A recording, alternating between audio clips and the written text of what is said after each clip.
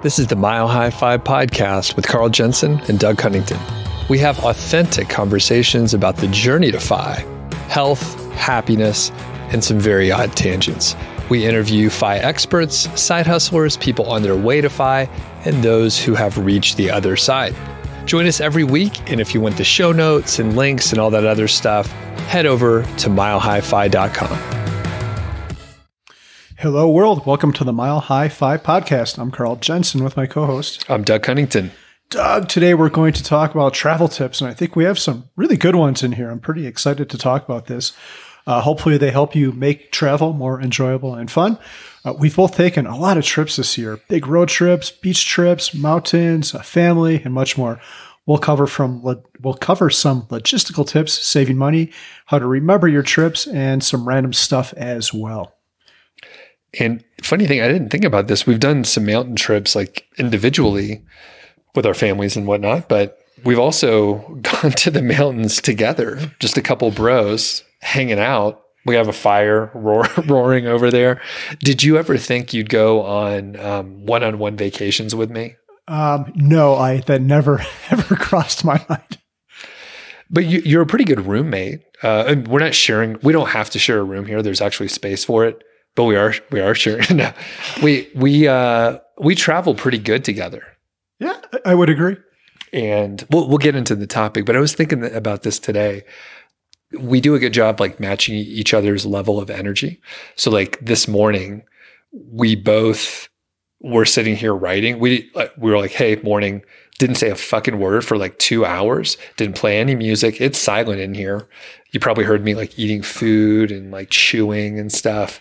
But then later, when it was time for us to talk, then we started talking and it was fine. But it wasn't weird, except that I'm talking about it now. The part where you said you needed me to sleep in your bed because you needed warmth and stuff like that was kind of weird. This house has heat, but I'm glad I was able to talk you out of that. And I'm glad my door had a lock on it as well. Yeah, this is a very nice place. So, okay.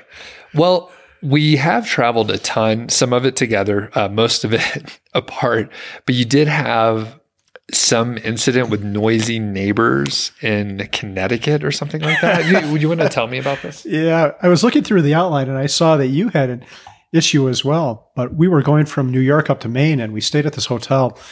And I think the walls in the hotel were about 1 millimeter thick. And I didn't know the area, so it turns out it wasn't it was a suboptimal area, probably a suboptimal hotel to stay at, very suboptimal. So we get in there and everything was fine. And then about midnight, these people pile into the room next to us. And it was a bunch of people having a party. So they're just all screaming and yelling and waking us up. And I had earplugs, but the rest of the family did not. We call the hotel management and they don't do anything about it. And they're carrying on until like 3 or 4 in the morning, just laughing and screaming and yelling and all this shit. And I wake up early, no matter what time I'm up till. So I had a very bad night's sleep. I woke up at like 6:30. I'm like, you know what? I can't let this bad deed go unpunished. So, you can pick up the phone to the room and just press the room number and dial any room.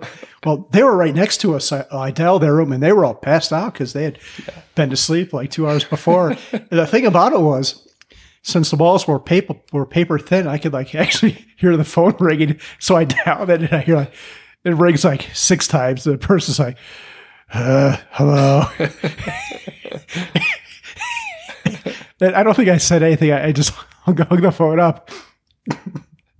And then, God, I can't keep it straight. I immediately did the same thing again. And my kids and Mindy are like, don't do it. I'm like, no, these people kept us up all night.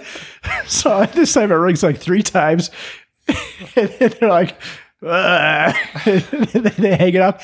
And you think at this point that they would have been smart enough to disconnect their phone, but they weren't. So we went on to get breakfast, say like the breakfast waffle machine. I wanted to let them get back to sleep. So then I come back and do the same thing again. They're like, who the beep is calling us? F you. And yell all his profanities on the phone. And then to top it off, we were leaving and our car happened to be parked right in front of theirs. So we had our breakfast, go back. I do my last prank call and I just laid on the horn. Like the hood of our car was like 4 feet away from their window. So they had 4 different wake up calls from me. I don't know. It was pretty childish and juvenile, but they kept me up. Sleep is so important, and they didn't understand that. That is rough. I didn't do anything like that, but we're driving through Idaho once, and some people came in next door, 2 a.m, and they weren't loud when they were in the room, but they were like loading all their stuff in, and they kept like letting the door slam. Ugh. And there were like 8 of them or something like that. So it was just like a constant flow, and I was too. It woke me up, but I didn't like call and complain or whatever. So anyway, would you do anything different? Do you have like a better prank that you could do? Yeah, I probably would have got some voices from the internet, like some Arnold Schwarzenegger voice or something like that. Like I know they've got sites where you can go to play different clips from different actors. So I would have had it sounded like Arnold Schwarzenegger, like "You have been terminated" or whatever the hell he said. Okay. So, but a pro tip for anyone when they're in a hotel, like the other thing that annoys me is sometimes you'll get a room, and the room above you always has like 50 kids in there, and they're running around the whole time. Don't do that. Don't be that person. Like your kid should not be running around. And I always try for the top floor to avoid that situation as well. And I'll have when we actually have tips here. It's not just stories of Carl being. I don't know what you call that exactly. Juvenile. Vengeful. We have some tips, and I have a similar story, but mine turned out better. I acted like an adult. Nice. And it worked out fine. So let's do a quick recap of where we've traveled this year. So Elizabeth and I are on a quest to visit all the national parks. So that actually shaped a lot of our travel. So we went to Black Canyon of the Gunnison, which is out in like western Colorado. Great Sand Dunes National Park that is in southeast Colorado or southern Colorado. And then we went to Wind Caves National Park. That's in South Dakota. Teddy Roosevelt National Park in North Dakota. Went to Gateway Arch, saw our friend Kristen, which is where I had some of the hotel issues. We're in a nice hotel, but I'll save that story. We also went back to Atlanta for a few weeks. We went to Bozeman as well. And we went to Leadville. And then here, you and I are now in Breckenridge. So a lot of travel. And I probably forgot a couple of the side trips too. Yeah, you forgot about Economy. We were both there like back in March. Oh, yeah. Whenever that was. Yeah. So Cincinnati. Oh, and we were at Camp FI, or I was at a Camp FI in Colorado Springs. So those all count. Yeah, cool. I've done a lot of travel too, and I forgot a couple things too. I was at the Camp FI in January in Florida. Then we went to Cincinnati for Economy, and we went to New York City after that, actually. In June, we had a big kind of semi-spontaneous Hawaii vacation. We have friends who live there that invited us to stay with them. I went to Las Vegas to see family. My older daughter and I, she had an event in the Midwest. We went there and we did a little road trip from Bloomington, Indiana, up to the Twin Cities. I went to St. Louis for a Guns N' Roses concert that was canceled. I've tried to see them 3 times in my life, and all 3 times there's been an issue. It's been canceled, and I have not been able to see them. I'm going to try again in like 3 weeks. And then finally, I just got back from California, Southern California, where there was a Camp FI. Yeah, a lot of travel. And one thing we're going to do, and it'll be interesting if you do the same thing, but I heard it on a Tim Ferriss podcast. I can't remember who he interviewed, but basically you review your year and you review your travel, and you're like, I was out of town. I didn't sleep in my own bed for 3 weeks or like a month and a half or whatever. And like you assess, like, is that where I want to spend my time? Did I travel too much this year? Most of the shit we're doing, right? It's pretty fun. These are like leisurely trips. They're not like business trips in the traditional sense. So they are fun, but at the same time, it's like, should we be home more? So have you ever done that exercise? I don't think, I have done that exercise, but not framed like that. I always assess the vacation now and figure out like what we could have done to make it better and how did I feel when I left versus how did I feel when I come back? Like, was I more tired when I came back? Did I look back on it and appreciate the experiences we had? Did I have enough downtime, which we're going to talk about a little bit later as well? But yeah, that's a big thing. A lot of times you go somewhere, especially if there's other people, they're like, we'll go to a campfire, maybe the economy or FinCon. And if it was just you and Elizabeth, maybe you'd get to bed at a normal time and it wouldn't be as bad. But when there's stuff like that, I'm going to go to bed at 9:30 and then like 12:30 a.m. you're still up with people, and it wears you down. You have to be very careful. Says me, who just did that exact same thing a couple days ago in Camp FI in California. Yeah. That's the thing. The point being, I mean, I might be close to the limit where I'm like, okay, I'm technically, I want to do more Camp FIs, but those are a few days away. You have to fly to them, except the one here in Colorado. So I might be at my cap. And if I want to do other stuff, then I have to cut out other things. So it's something I'll review. Maybe there's a new solution that I don't know of, but I like being at home. We have a lot of cool stuff in our little vicinity, and there's activities. Like I missed a couple activities at HQ because I was out of town doing some other shit. I don't even remember what it was. Yeah, I agree with you, Doug, there. I don't think I could ever be one of those people who's like permanently on the road or on the road for 6 months. I like having a routine, and like the stuff you do in your daily life that you enjoy, maybe cooking or working out. It's a little bit harder. You can arrange that stuff on the road, maybe, but there's always issues. They might not have a cooking implement you need, or you might not be able to find a gym, and it's not as easy. So I think they're definitely, I like the balance as well. Mm-hmm. All right. So let's get into the nuts and bolts. We're going to go in a couple different sections, 3 different sections, it looks like. So logistics, saving money, and then enjoying the experience. We're going to start off with logistics. I have been a TSA pre-check person for a couple years, and it was amazing the first couple times going through. And I thought, holy shit, I can't believe I didn't get TSA pre-check before. I imagined it was so expensive and it was kind of a hassle.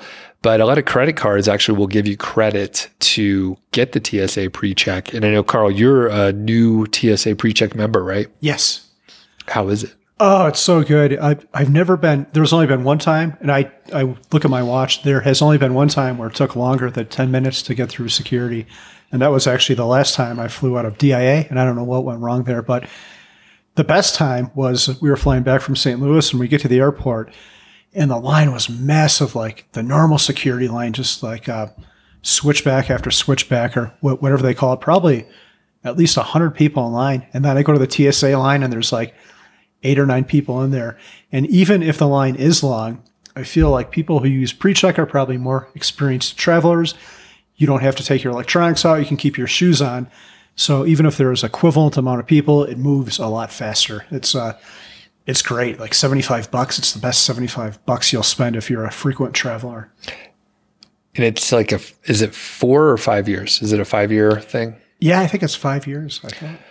Yeah, so relatively inexpensive. And for TSA pre-check, you can get it done like at remote locations. So I went to the Staples near our house, and I'm sure there's other locations where you can do the little interview and they fingerprint you, ask you a couple questions, but it was very easy to schedule and get it done. So was your experience the same? Yeah, it was super easy. Staples stopped doing it by the time I got to it, so I had to drive a little bit farther, but driving 20 minutes farther to save like at least that amount of time at the airport every time I go is well worthwhile.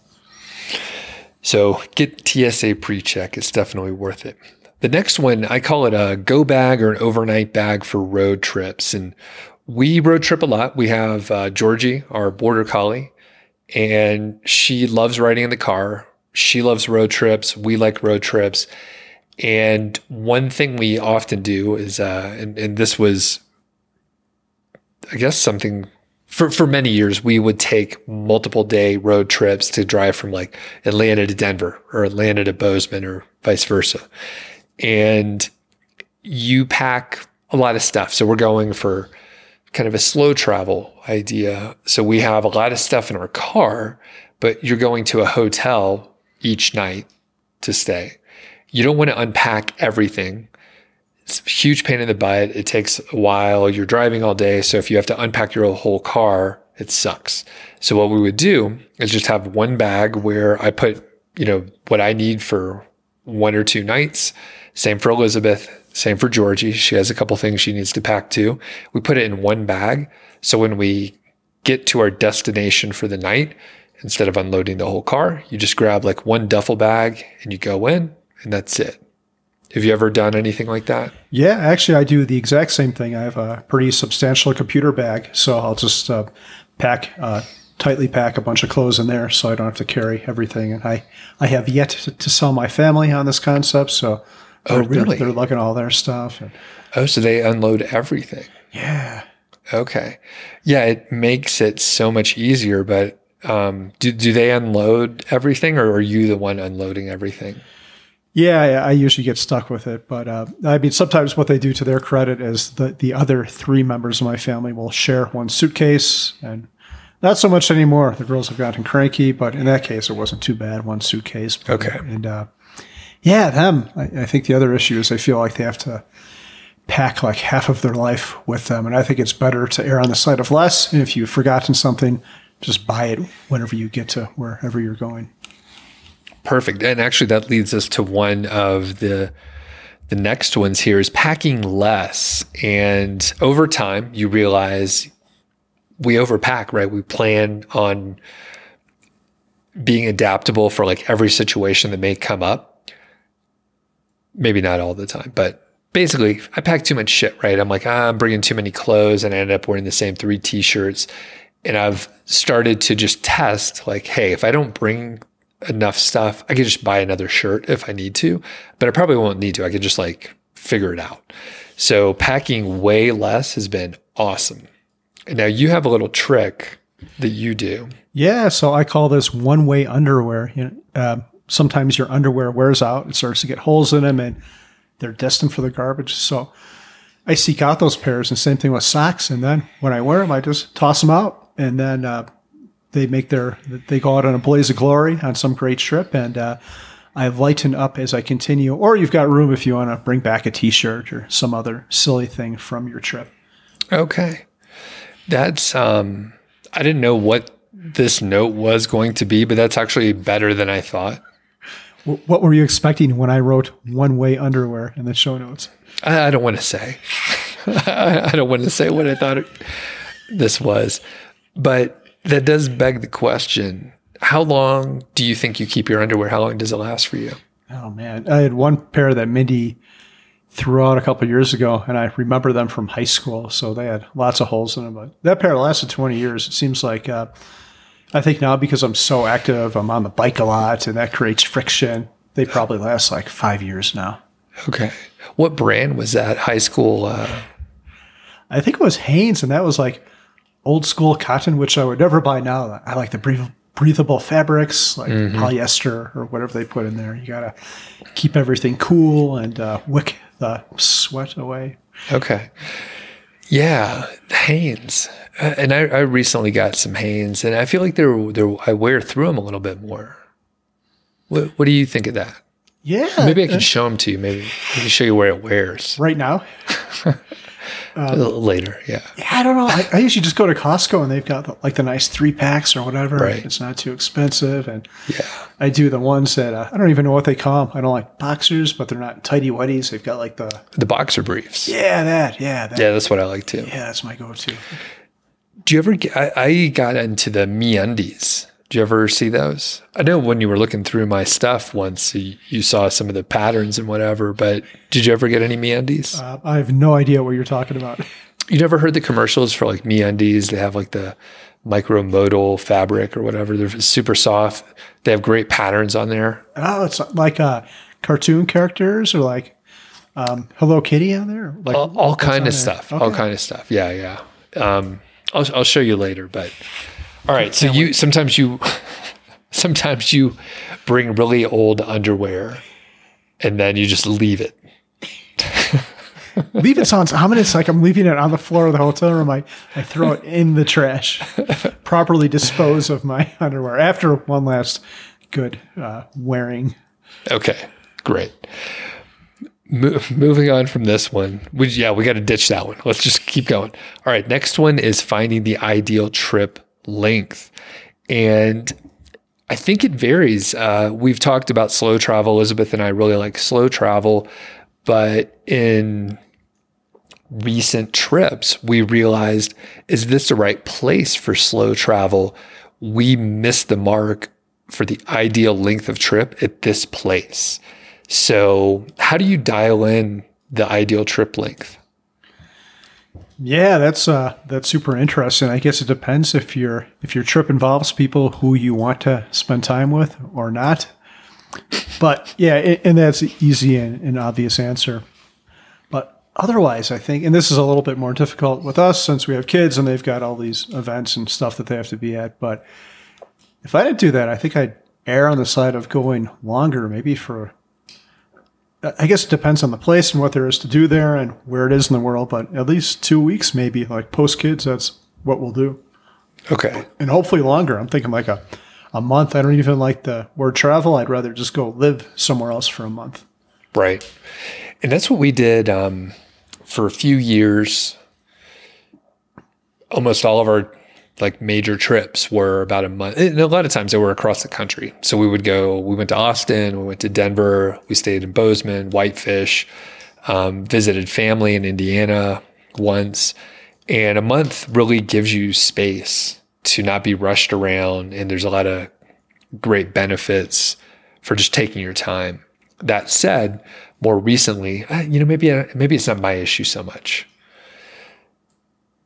No one tell Elizabeth this. Okay. So on a lot of our trips, Elizabeth, like before we get to the end of the trip, she's like, I'm ready to go home. Let's just go home now. And I'm like, we paid for an Airbnb for another couple days. Like it's a sunk cost, of course, but she's like, we should just leave now. So it adds like a little additional like stress where it's like, should we just leave? And then decision fatigue is real, right? So now we're like, oh, should we leave early? And I'm like, why did we try to come here for like 2 weeks if we were just trying to leave after 10 days? Stuff like that.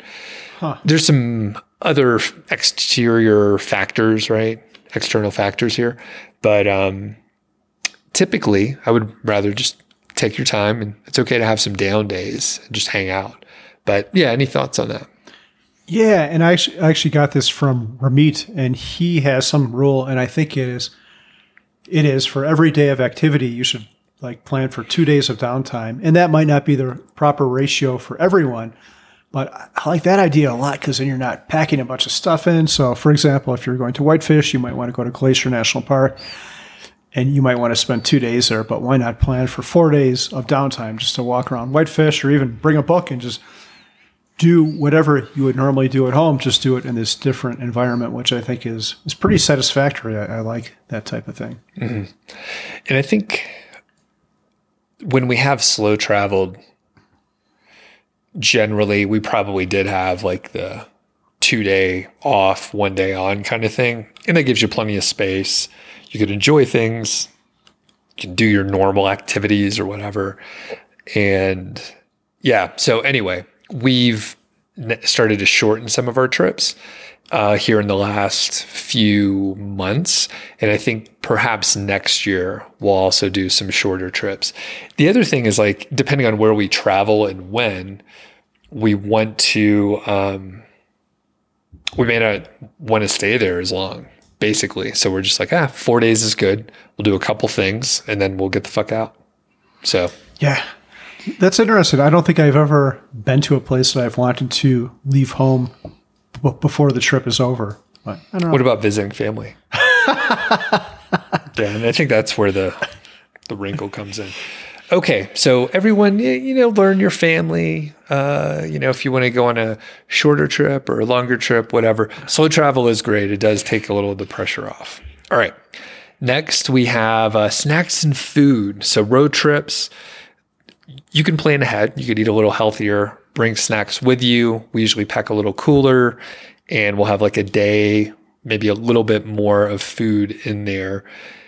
What do you guys do for road trips or even at the airport? Do you bring food along, maybe a nice tuna fish sandwich for the plane? We'll talk about this a little bit more in a moment, but we have lounge access through our Capital One credit card, which can get you some good food, although not at the moment because the lounge is not open at DIA. But I like to bring protein bars. I figure if you're hungry, those take the edge off the hunger, and then you can go a little bit longer without eating. Yeah.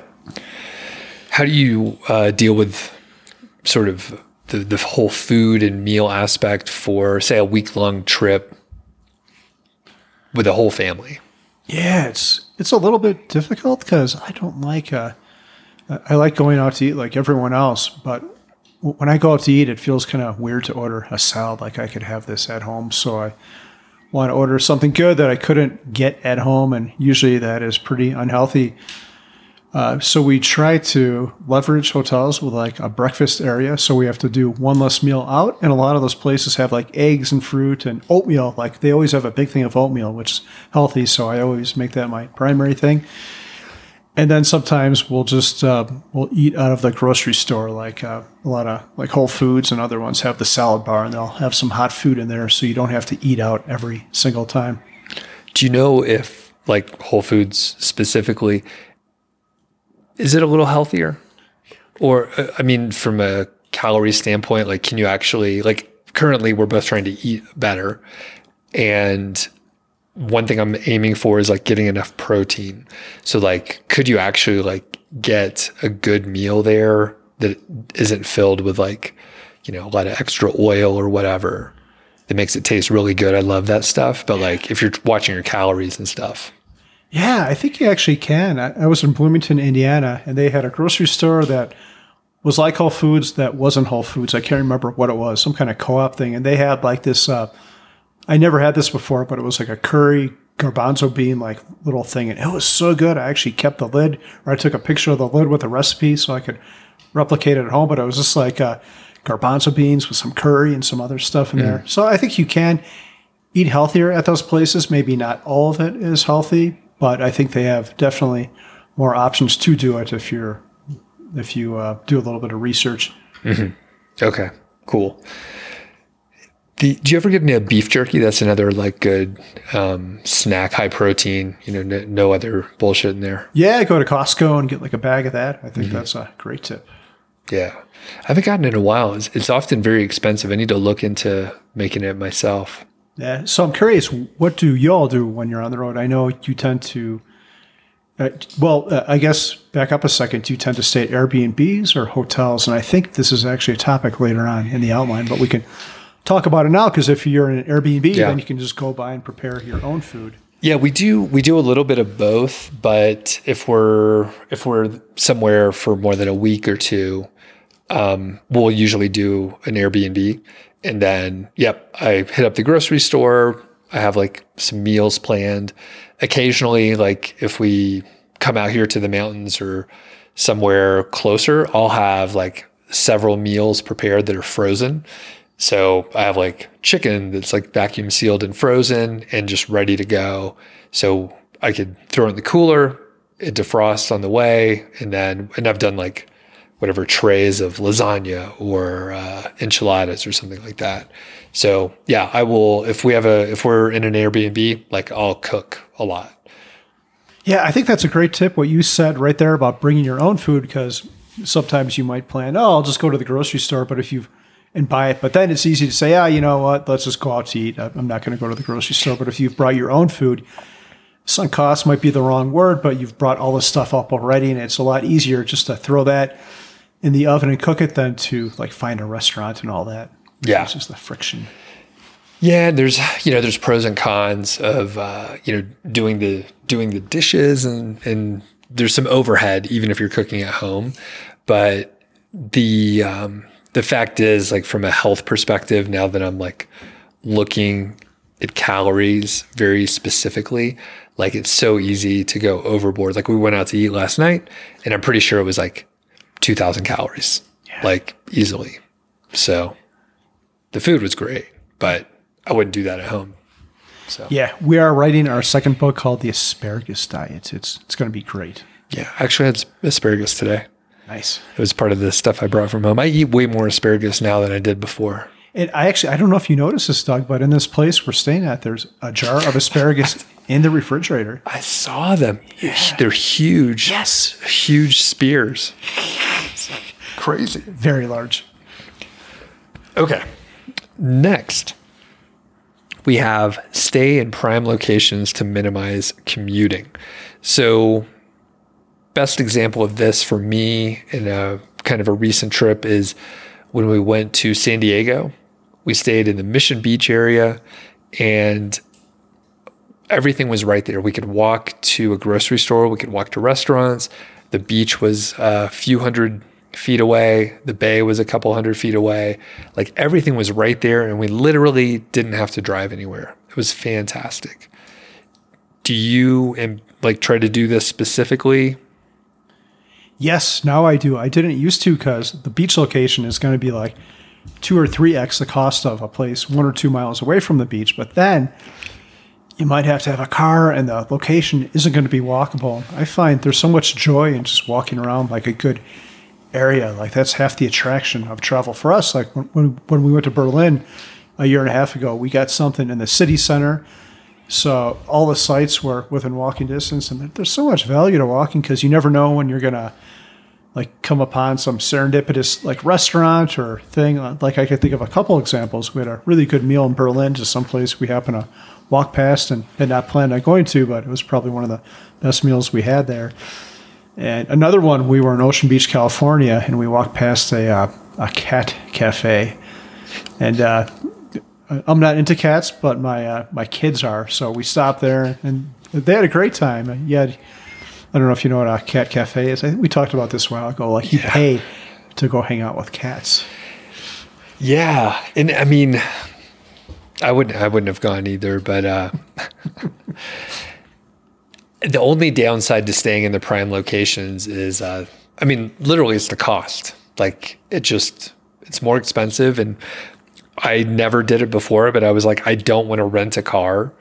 It seems to be kind of expensive, and there's also, I think we're blending a lot of things together here, but basically like having to drive around is a little stressful because you don't know where you're going. Parking is a little stressful. And then if you could just eliminate those two things and then be in a prime location, like it made the trip way more enjoyable. Yeah. So there were some good benefits. It cost a little bit more for sure. And like you said, I didn't even look a couple miles inland. It would have been, just a third of the cost. Yeah. Something like that. And this kind of ties into our next tip, where if you have to get a car, you should consider Turo, because like in Hawaii, I use Turo, and California, I use Turo, although for a little bit different of a reason, but oftentimes it's far cheaper. If you do use Turo, make sure you inspect the car thoroughly before you rent it. I almost found that out the hard way when I rented a clunker, and but luckily I had taken pictures of it and could prove that it was a clunker before I ever got to it. But I think those stories are few and far between. You don't have to deal with like the insurance upsell at the counter and waiting in line. It's usually pretty frictionless, which is great. But the second thing around this is, you may be thinking this, Doug, actually. I think it was a trip you took to San Diego, and you said you didn't get a car at all. You just did Uber the whole time, or Lyft or whatever. And yep. I think there's a lot of value to that, because like renting a car used to be super cheap. Like you could get a car for $20 a day. But now that's not the case. Like it seems like COVID hangover when they got really expensive, and then they still haven't dropped that down. So a lot of times it's cheaper just to get a ride share, especially if you're in town and don't have to go anywhere after you get there. Like do that, then you don't have to mess with all the other shit. It was like so much cheaper just getting ride share everywhere we needed to go, and less stress overall. And that doesn't even count the gas. And gas is fairly expensive in California. Maybe in other geographies, it wouldn't be quite a slam dunk. But yeah, I was like really happy with not having to drive. And then the apps are great these days. Back in the day, you would call a taxi company and you never even know if they're going to show up. I mean, you remember those days, right? Yeah, you had to like look it up, and yeah, it's very inefficient, and there's a lot of friction in that transaction. Yeah, and they're like, well, we might be there in like 45 minutes. And it's like, oh, man. But now you can see it's 3 minutes. The ride's 3 minutes away. Yeah. It's right there. And sometimes because of, like this happened to us on a trip a couple of years ago, they actually didn't have we pulled up Uber and there wasn't anyone. So we walked up to a taxi and we're like, to back up a second, the one Uber we could have taken if we would have been willing to wait was like $45 or something. But then I talked to this taxi person. She's like, "Oh, where are you going to?" I'm like, "Oh, we're going to like Ocean Beach, this hotel." She's like, "Oh, I'll take you there for $25, flat fee." And we actually had to do that in Cincinnati for economy as well. And it worked fine. So I would probably always default to a rideshare, but I think taxis, because they have to compete with them, if they happen to be there, sometimes you can negotiate with them and get a better rate than you normally would have. And I think like the airport would be maybe the easiest place that most people run into where there's taxis available and they want to take you somewhere. Yeah. Like that works. All right. So this one's pretty obvious. It wraps up this logistical one is just go off season. There's less crowds. Usually it's a little bit cheaper. And depending on what you're into, I mean, some people might like to have more people around and have the crowd, but personally, that's not what I'm into. No, you're in a crowd, then you got to wait if you want to go to restaurants. If you're going to an amusement park, there's going to be 2-hour-long lines. So I don't know why anyone would choose that if they had another option. What's the last amusement park that you went to? Oh, God, it's been a long time. Like as a kid, I used to think they were super cool. Mm-hmm. Yeah, I don't know. I think it was Legoland in California, which was a horrible experience. Legoland sucks, or at least it did the day we went there. I don't even remember the last amusement park I went to. I'd have to think. We'll come back to it. Yeah, it's hot. You're just standing there in line, and like I hate lines. A life without lines is the life I want to live, and there's nothing good about it, unless you can go in the off season. Moving on to the saving money section. So this is specific for staying in hotels, but you could extend it to other things. But ask for fees to be waived. We travel with Georgie. We stay in hotels. And Elizabeth is a little bit better at this than me. So often she'll go to check in and she's like, "Oh, we have a pet. We put it in the reservation so they know." And then typically it's maybe like $15 to $100 for the pet fee. And it's kind of optional. You could just say, "Hey, can you waive the pet fee?" And sometimes they're just like, yeah, sure. Sometimes they're like, I'm not really sure. And we don't always do it, but the other person will walk Georgie in, and she's very cute. She'll wag her tail, and then they're like, "Oh yeah, she's pretty cute." And then they'll often waive the fee. It's over a 50% success rate. Wow. And all you have to do is ask. And there's other fees that they charge you, maybe a parking fee or other shit. So you could always ask for them to waive it. It's typically optional, and they rarely have to, I mean, as far as I know, they don't have to get like any kind of manager approval. It's just like untick the box. Huh? That's pretty interesting. I never thought about that, I guess. Yeah, now I'm thinking back of all the places we stayed at. Like one place in particular had a really nice breakfast spread, but you had to pay for it. And because we had been there multiple times, they're like, "Oh, here's a voucher for like 2 free ones or whatever." But we probably, if they had not given that to us, we probably could have asked for that. I mean, what's the worst that can happen? They say no. Exactly. Yeah. And actually, now that I'm thinking about it, sometimes there's a coffee shop or a cafe or something, and you can ask for vouchers or whatever. They almost always have it, or the bar. But yeah, there's no harm in asking. And, the person is, if you're a little cheerful, yeah. If you're a little pleasant, like they're likely to go ahead and hook you up. Next one here is around food. So this is from Elizabeth. She went with a friend to Munich earlier this year, and this is one that came up. Basically, you could share food, right? It's kind of obvious. We share food when we go out all the time because the portions are way too big. Usually they're huge, and that's why calorie counting is a little bit difficult to make the math work. But when you're on vacation, you probably want to try something a little bit different. So if you share your food, especially if you have a bigger group, then everyone gets to try a little bit more. And then the second part of this is like, if you are trying to be healthy, you don't have to finish everything on your plate. I do. I don't know. I do like eating, but you don't have to finish everything. Yeah, except for yesterday when I did indeed eat the whole cheeseburger. I usually cut it in half before I ever taste any of it and like set that in stone, so I'm not going to eat the other half. I think I looked for a knife and they didn't give me one. So I was making an excuse for myself. I just could have asked for it, but yeah. Yeah, and I eat everything on my plate too. So nothing wrong with that. Anyway, the point is you could share food and don't worry about it. Usually the kitchen staff is okay with it.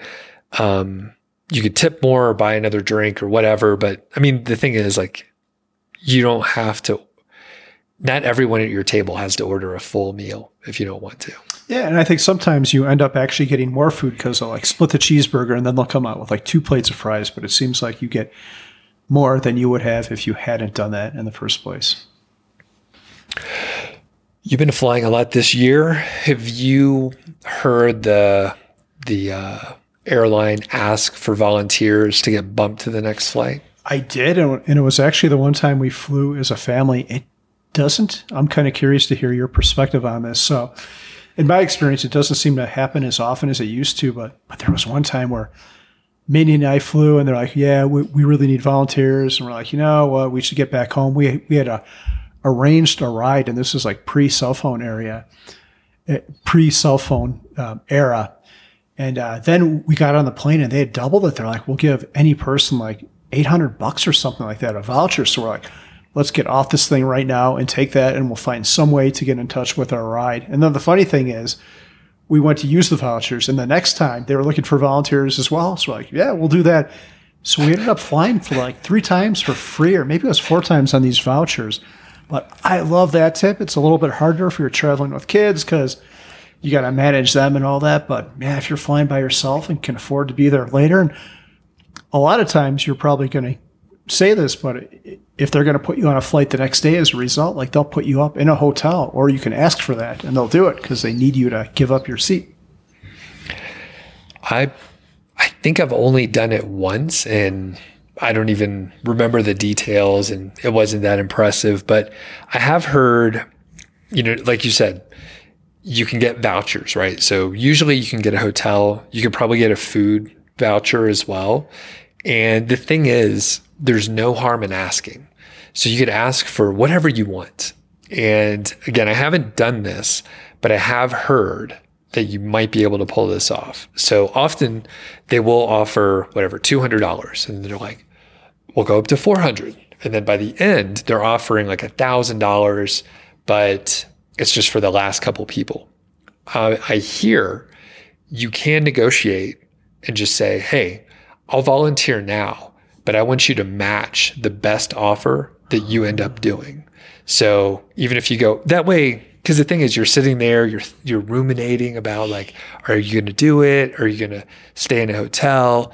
Like, is it going to be stressful? Blah, all those things, right? But if you could just say, hey, yeah, let's go ahead. We'll take the money, but we want to make sure we're getting the best offer possible. So I'm told it can be done. Just ask, get it in writing, like make sure you've done as much as you can to make sure you get the best offer possible. But I would say if you have a flexible schedule, there's no harm in doing it. Yeah, that's a great tip. I've also heard that you can ask for a class upgrade. Like, I'll do it, but I want to be in business or first class because you're going to make me stay the night. And I've heard that often works as well. I think so. Yeah, that sounds right. I know. I think you told me you've never flown first class. Is that right? I've never flown anything besides economy. Man, you got to check it out. I mean, it's not that much better, but back in the old traveling days, I got upgraded a couple of times when I flew often, and there's flights going back. I think, like you said, there were more. Well, it's a little bit different, but basically there were more commuter flights or something like that in the route that I was going. So there were often some seats, and I had good status back then. Yeah, nice. Yeah. So I usually fly Southwest, and they don't have a separate class. But when I did fly, like American or United, where they've got like 2 seats instead of 3, and this is pretty immature of me, but I'll own it, and I'd probably still do it to this day. Can you see where this is going, Doug? I would save up a fart as I walk through first class. You would save it up. Huh? Yeah. Just try to work it up and get everything moving. And yeah, I'm not proud of my actions, but there you have it. You use Google Flights, it sounds like. Yeah, it was. So my default used to always be Southwest because it was always the cheapest and they're pretty efficient. They're usually on time. But then we were going somewhere and the Southwest fare was like $500 or $600 for a round trip, and it seemed excessive. So then I went on Google Flights. I'm like, holy crap! Like, there's flights for half the cost on there. So Google Flights is like an aggregator. You can go on there, type in where you're going to and what day you need to return, and they query all these airlines and tell you the best deal. It doesn't have all of them in there though, which is the problem. Like Southwest isn't in there, and maybe some of the other cheaper ones like Frontier or Spirit might not be in there either. But oftentimes you could find really good deals on there, and you can set up alerts too. So you'll say, I want to go to this place, like alert me when the ticket becomes like below a certain price, and they'll send you an email, and then you can go ahead and book it. And I think they even have trends on there too to find like the cheapest time to buy the ticket. So yeah, it's good. Very powerful search. Yeah, I use Google Flights as well. And then often I end up going directly to the airline, but it depends on the situation. I mean, Google Flights directs you there, but sometimes I already have an account there. So yeah, a lot of times I'll use Google Flights, but then after I find it, it's United, then I can go directly to their site and book it for that good price. All right, up next is couple credit card ideas. Yeah, the first one is I've got the Capital One Venture X card, and that card comes with a $400 annual fee, which is steep, but they give you $300 in travel credits. So that brings the cost down to $100, and then they'll actually pay for your pre-check or whatever the world version of that is. So that brings it down to almost nothing. And with that card, you get lounge access. So if I'm flying out of an airport that has a lounge, I just don't eat, and then you go to that lounge and you can have food there. So I think the cost is more than made up for it. The fee you can more than make up for that with the lounges if you travel frequently, and with some of their other benefits too. I had I don't think it was a Capital One card, but it was a similar card, and these people accused us of damaging the car, and I don't think we did. Like, we had no incidents with the car, but the card covered the whole cost of the. Like they say, we scraped the wheel well or something, and the card covered everything. So yeah, get the right credit card. And also, I really like having hotel credit cards. And if you like Hilton, Hyatt, or Marriott, I know at least those three have their own cards. They have an annual fee too, but they give you a room comp, a free night stay, and then for your spending, you earn points to get free nights. So the funny thing about my life is, as a kid, we would stay in hotels like the Motel 6 and not super nice properties. They were fine and all that. But now we stay in nicer ones like Hyatt or Marriott, and we hardly ever pay for them just because we get them from the credit card benefits. Mm-hmm. Yeah, I currently have a United card, and it does pretty well. The thing is, I'll probably switch around sometime in the future, get different cards depending on what I'm trying to do. So, and you get great bonuses when you first join a credit card. Yeah. So, all right.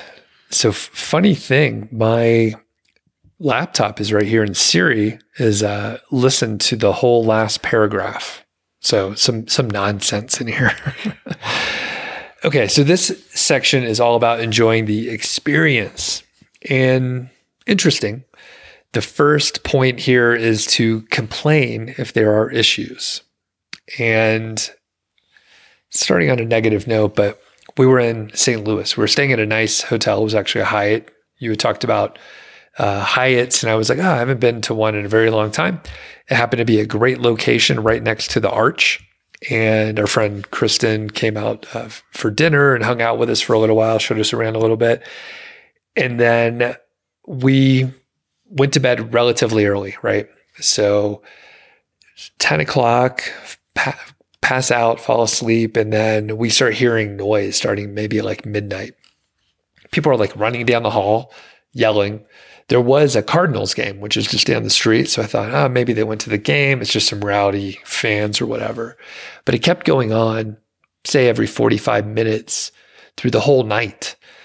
And you think, some rowdy fans, and then it happens again later, and then it happens again. I never called the front desk. It just woke us up, but we never like woke up and like sat up and tried to figure out what was going on. Eventually we woke up normally to take Georgie out at like 6 a.m. or something like that. And those motherfuckers were still running around. And I was like, these guys have been up all night. This is crazy. So walk Georgie, come back. We're starting to clear out of there.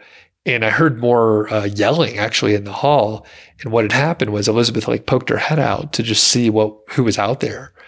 And they yelled at her. They started yelling at her. And then she like closed the door. And then I looked out there. I videoed for a second and then went back in the room. Not confrontational or anything like that.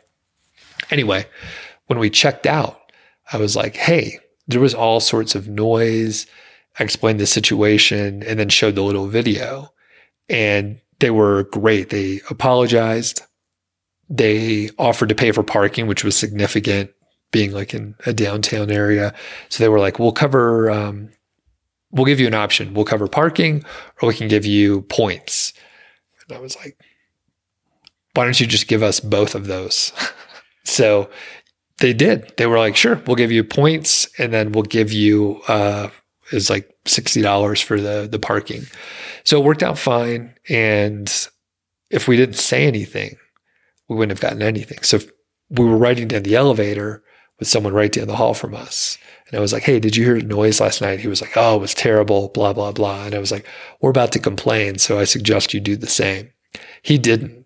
So he got nothing from it. He just got annoyed. But we left and we were, it was a little annoying, but we were happy that they did the right thing and gave us some stuff. Yeah, nice. I think most hotels will do that too. We've had issues like the one I told you about. Actually, we didn't complain to the desk that time, although we should have, but in the past, we had an issue similar to that. And I think they offered us like half price on our next stay, which I don't think was that great. But yeah, I think most places are going to do something if you have a bad experience. Especially, thinking of the companies know that we can leave bad reviews, and like I showed them the video where the person was like yelling at us, like they're probably going to do something. Yeah. So cool. So complain if there are issues. And, I probably should, if I would have fully awakened in the middle of the night, the best case would have been call the front desk to get security to go up there in the middle of the night. Yeah. And then they would have shut it down, Doug, I have to go to the bathroom. You could start talking about this one and I'll just catch on when I'll just pause. Back. Yeah, we've been a little too well hydrated in the last couple of days. So coming up next is to journal or record bullet points of your trip. You can do it in a paper notebook like we like to do often, or use a notes app, anything to remember what you're doing each day. I recommended you get like a little photo printer. Elizabeth got one of those for her trip. And I think you got one, right? Yes, I got the exact one you recommended. Which we can link up to. And it connects via Bluetooth. And the thing is, we take a lot of pictures with our phones, but we rarely do anything with it. And the cool part, and what we did specifically for multiple trips, is, we'll take pictures during the day. And then we have this little photo printer, which is like the size of like an external hard drive. It's pretty small. It's a little bigger than a phone. And then you could just print out photos from the day. There's little stickers, and then you could put them in your journal. So you end up with like a little photo album journal situation where you really can remember stuff. If you don't do that, you are 100% going to forget, especially if you take like a 2-week trip or like a month-long trip. You won't remember the first couple of days. There's no way you can. Yeah, a couple other tips along that same line of thinking is I love to take photos. And I've noticed, I don't think, like Mindy hardly takes any, or our kids don't take much, but I take them all the time. I might take like 100 pictures a day on every day of vacation. And some of those I'll go in there and delete it. But when you go back and look through them, they stir up those same memories. So you can journal through photography too. But then one other thing I like to do is when we stay with people, I like to do something nice for them, leave them a card and maybe a gift. But when we leave them the card, I can print out some of the photos that we took with them and leave it in the card, kind of personalize it. And it's pretty cool because a lot of people don't even know these photo printers exist. So they're like, wow, how did you do that? That's so cool. And then it makes everything a little bit more special, I think. And I can't think of any, big downside. They're a little small. I think they're a 2x3. So it's a little small, but it kind of replaces what like a Polaroid camera was back in the day. Did you have one of those when you were growing up or whatever? No, we never had one, but that's a great analogy. It's like the exact same thing. And it's even better because if you take a crappy picture, you don't have to own that picture. You can take how many number of pictures you want throughout the day, pick out the best ones, maybe tweak it a little bit, and then print it out so you're not stuck with like your thumb over the lens or whatever. Right. So one other thing, you can actually do like video as well. Like everyone probably has a phone that could do video. And if you're like, I don't want to write it, or you want to get your family involved or something, like you could just set up, hold the camera, and then like people could talk about their day, and at least you have it captured in some format, So anything else on recording or remembering? No, I think that video idea is great, though. I think I'm going to do that for our next trip. Like ask our girls what their favorite part of the day was, what they did today. Maybe we'll have like 3 questions at the end of every day. And then like 10 years from now, they can go back and look on that. A lot of that stuff is fleeting, right? Like I go back and look at my photos and I'm like, oh yeah, we did this and this and this. And you remember stuff. And sometimes it even helps you to remember like a restaurant or something, because photos now are geotagged. So you can take the photo and then click the informational thing on there and see where it was. Like, oh, I remember having that great taco. Where was that? Oh, it was at this place. Here's the exact address, location of it, so I can go back to it. Mm-hmm. Moving on, we recently went back to Atlanta. We stayed for a couple weeks, and we have family there. We have a lot of family there. But we decided to get an Airbnb because we're going to be there for a few weeks, and we wanted our own space, and we really didn't want to stay with family. Highly recommended. It made it better for everyone, I think. Potentially hurt some people's feelings that we didn't stay with them, but the upside was worth it. And I think at the end of the day, they probably understood like, hey, this was better for everyone versus like having visitors in the house for like 3 weeks. So have you ever done this? Yes, we have. When we visit my family, we usually do it partly because they don't have the space to put us up, and they have lots of animals, and I'm allergic to cats. And it reduces the friction. We get like a close Airbnb, so we could still spend probably almost as much time as we would have spent with each other anyway. But then you can retreat to your private space and get your own time when you need it. Yeah. So people may have to tread lightly with that one, but once you pull the Band-Aid, like then you're kind of clear to keep doing that over and over again. And the other thing, I mean, it costs more. Like back in the day when we were in our 20s or whatever, we would stay with family and like we would share, a lot of people sharing one bathroom or whatever, but now we don't have to do that, and we don't. So if you could do it, the extra space is really nice. Yeah, and we get to our last tip, and this is one that's near and dear to my heart, and I think this is the most important one, and that's don't overplan. So when I would take a vacation, I'd have a week off of work, and I would like have every second planned. We'd wake up super early and be at wherever we were going to be early, and it just every day is packed, and you go home from the vacation and you feel more tired than when you started. And it wasn't a relaxing trip. You might have seen a lot of stuff, but it seems like you're just trying to accumulate points or selfies or whatever if you do something like that. So we alluded to this a little bit before, but I really like the idea of having scheduled downtime or planned downtime. In other words, planning to do nothing at all to balance out the activities you want to do. So if we're going to go to a national park, maybe if we're going to stay in Yosemite for 7 days, I would plan for like hikes or something for 1 or 2 of the days and just plan to, and that's actually a bad example because a city would be a better example of that, where there's lots of stuff going on, but just schedule downtime and don't put pressure on yourself to do anything at all. I think some of our best travel experiences have just been these serendipitous things that we wouldn't have found or done otherwise. Again, not so much me, but the girls still talk about the cat cafe they went to. And that never would have happened if we'd had downtime and when we weren't just mindlessly wandering around Ocean Beach. Right. Yeah. The other thing is if you go to, let's say you go to Rome or something like that, right? You're not going to be able to do everything. You literally have to choose the most important things for you to do.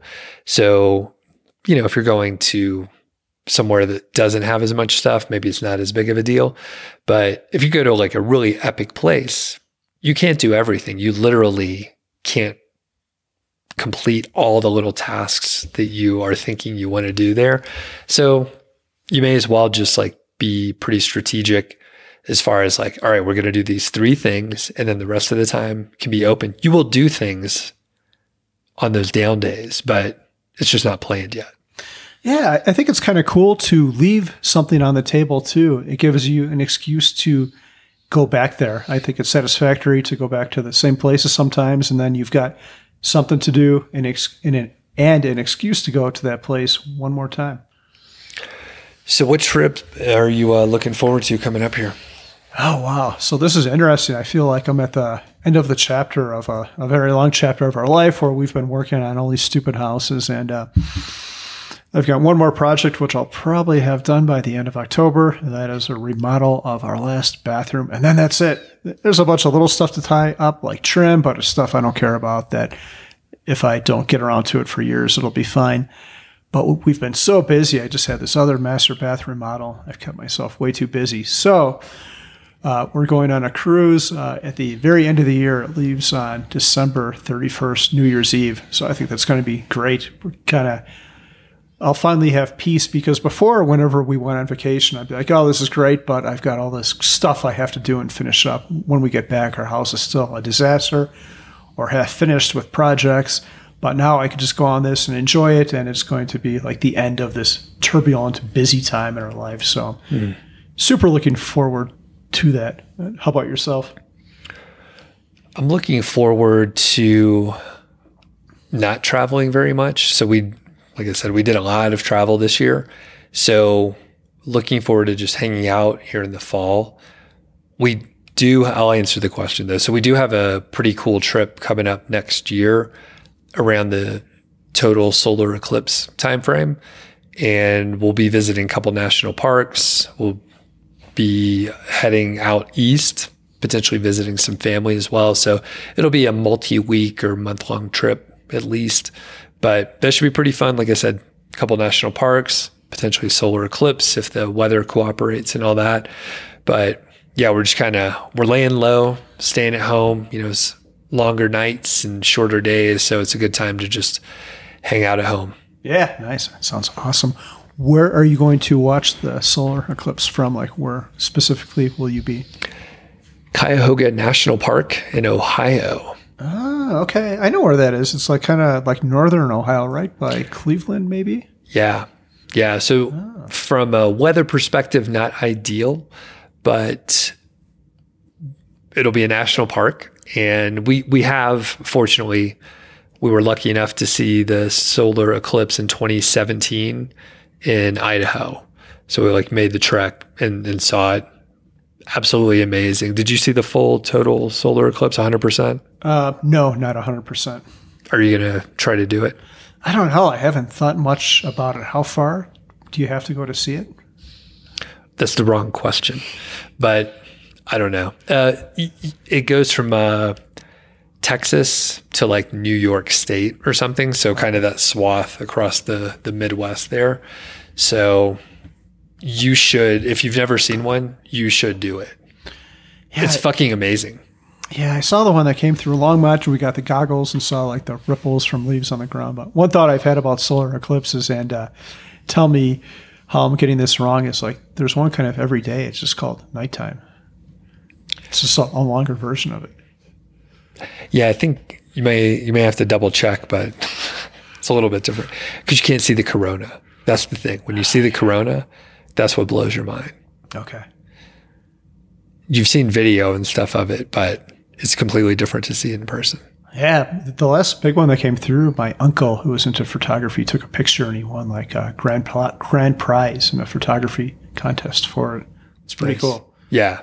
Yeah. So I would say, I mean, you can go to Austin, right? You like Austin anyway. Yeah. Oh. It's in April, good time of year. Like go there, watch it in Texas. Man, I had plans to go down to Austin in the next 6 months too. So this is perfect. I'm going to make a note of this right now. Yeah. April 2024. Yeah. Okay, cool. And the question for the audience is, what is your best travel tip? So where do you want them to leave their answer? Yeah, they can go to our Facebook group. They could go to the YouTube comments, or they could send us an email, and we will discuss these tips in a future episode, and we will put links to all of those things in the show notes. Perfect. Anything else? I think that's it. All right, let's get this pizza going. Yeah. Thanks for listening to the show. That was the MHFI podcast, and I'm Doug Cunnington, the balder host, and Carl Jensen is the cool, sexy one. If you dig the show, please do 3 things for us. Number 1, tell a friend, a family member, an enemy about the show. We really don't care who you tell. Maybe forward them a specific show that you know that they will like. It's the single most helpful thing that you can do to spread the word. It's like giving us a virtual high five, and actually we don't give high fives in person, so the virtual kind's pretty good. And more importantly, your friend or family member or even your enemy will appreciate the fact that you were thinking of them.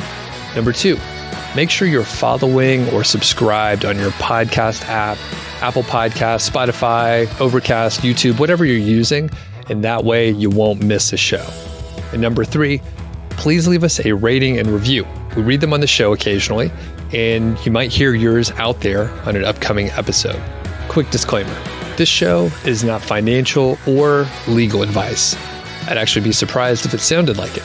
It's really just for entertainment, and that's at least what we're hoping for. But seriously, get advice from professionals. Carl and I are just 2 guys with microphones that sit in my basement and talk. So we'll catch y'all next week.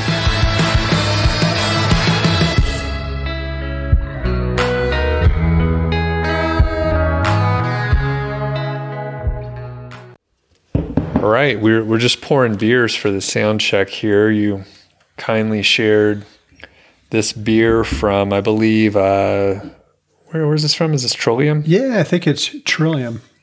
All right, this one's the Fens, and it's an IPA. Looks a little hazy. Smells good. Yeah. Trillium is great. Have you heard of them? You must have heard of them before. They're pretty well known. I've heard of them. Yeah. But when we were in the Boston area, we didn't go by, but I've heard of them. And I think I got them a little more often when I was in Atlanta. But yeah, have you been a fan for a while? Yeah. And usually it's pretty hard to get. You don't see it show up in Colorado, but we just had the Great American Beer Fest. And when that happens, a lot of these breweries who show up to that event will bring a bunch of their beer. Or I'm not exactly sure how it works, but anyway, the beer store will have a bunch of exotic stuff that usually you can never find in Colorado. It's very good. They're known for their hoppy stuff, right? Yep. Primarily. Yeah. Very good. Well, we were not going to have a beer. And then I was like, maybe I'll get a beer. And then I was like, no, you got to be strong, Doug. And then you were like, maybe I'll get a beer. And I'm like, you're going to get a beer? So this is how it starts, you know. The thing is, it's a snowy day out there. We're up in Breckenridge, and, you know, it's not a huge amount of snow, but it's kind of early in the year. It is only October 12th. And yeah, it's like a couple inches of snow here. So this is a kind of day where we got a fire going, just a romantic dude's weekend. Yeah, we got a fire going, and it's wet and muddy, and we're not going to go outside, and it's great to have a drink. Yeah, it does feel really, really good. Some fans of the podcast were super kind and actually let us use their place to work on our book, which is so nice. And it's, like you said, this is a perfect day. It's cold outside. It's snowing. We're in this warm, beautiful house. The only thing I would do differently is an IPA seems like the wrong beer. We should have had a stout or something like that, or something not IPA. We went out to eat at downstairs at Eric's or something. Yes. For people that are familiar with Breckenridge, apparently it's like an institution, but I got the Deschutes Obsidian Stout on nitro, which was perfect for like a cool rainy night. And then, yeah, you're right. We don't have any stouts today, but we'll do what we can with what we have. Yes. Are you a fan of snow, or what's your take? I do. I love snow. I'm more of a probably winter person than a summer person. If it's hot out, you can only take off so many of your clothes before people call the cops on you. But learned that the hard way, huh? If you're winter, you could just put on more clothes and be fine. I like snow sports too, like sledding and snowboarding. So, yeah, this is my scene. Yeah, same here. I don't get into the winter sports. I'll do some snowshoeing, and I think this would actually be like a fucking great area. We could actually walk to some trails. It's only maybe 8 or 10 minutes, and I've been walking when I take a break from riding. I'll head up the gravel road, hit the trails, go up and down. There's hardly anyone there. We're kind of in an off weird shoulder season. So there's the occasional trail runner, but it's been really quiet.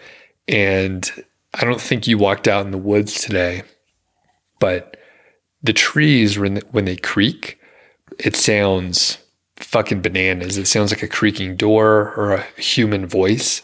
Do you know what I'm talking about? No. When you look out, there's a huge number of like dead trees that are like falling. So when the wind blows a little bit, and then we're going through it was warm the other day, and now it's much cooler, like 20, 30 degrees cooler. So anyway, the trees are making weird noises. Do you think I'm crazy? I do. I think you might have had your hallucinogens earlier, something like that. No, it's just, it sounds like a door creaking. Okay. In human voices, and they tell me to do things. No, but we'll walk through later, or when you're walking, like go walk in the woods. It's very quiet because of the snow. I think it absorbs sound, and then the wind blows a little bit. So don't wear earphones. Just listen to nature. Oh, that's probably why I didn't hear it. I was catching up on podcasts. So Okay. Okay. I was trying to, be one with nature and all that kind of shit. I'll do it.